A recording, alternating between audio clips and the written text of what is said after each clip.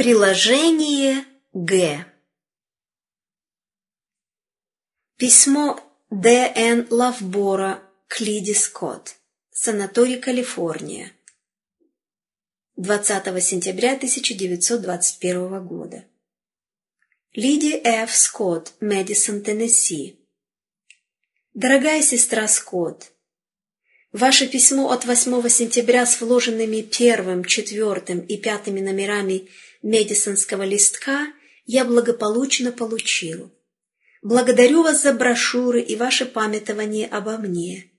Ваше письмо натолкнуло меня на следующие размышления. Мы склонны думать о наших друзьях, которых не видели долгое время, что они такие же, какими мы видели их в последний раз.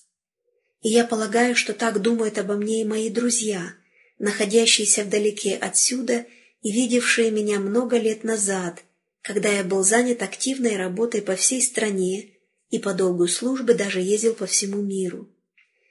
Для них может быть сюрпризом узнать, что 26 января мне исполнилось 89 лет, и что я отсутствовал на этом холме, где расположен санаторий, только 3 раза за 3,5 года. Я благодарю вас за ваше приглашение посетить ваш съезд миссионеров-добровольцев с 7 по 9 октября. Хотя я не могу приехать во плоти, однако могу уверить вас, как уверял Павел Колоссян, ибо хотя я и отсутствую телом, но духом нахожусь с вами, радуясь и видя ваше благоустройство и твердость вашей веры во Христа. Я благодарю Господа, что свободен от телесных страданий и лишь немощен из-за возраста. Если я и не могу совершать общественный труд, как раньше, то благодарю Бога за возможность, о которой сказала Елена Уайт сестре, некогда бывшей здоровым, активным библейским работником, но со временем утратившей способность работать. «Сестра, ты можешь работать теперь так же, как и раньше. Ты можешь молиться за тех, у кого есть здоровье, чтобы они активно участвовали в великой жатве на полях труда».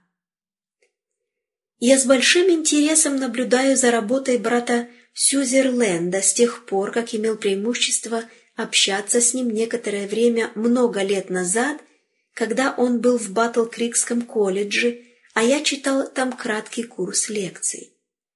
Тогда я был рад видеть, как он выдвигал план, согласно которому наши образовательные центры должны иметь относящиеся к ним земли для аграрных и других целей.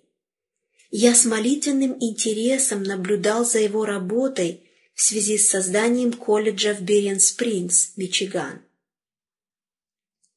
Тогда мои мысли и молитвы были особым образом связаны с его трудами на юге, в соответствии с указанием, что там должно быть сделано. Будьте уверены, друзья-соработники, мои мысли и вера вместе с вами в вашей ревностной работе, дабы совершить то, что повелел нам сделать Господь. Я буду молиться о том, чтобы благословение Господне особым образом сопровождало работу съезда, когда вы собираетесь. Ваш в блаженном евангельском уповании Д.Н. Лавбора.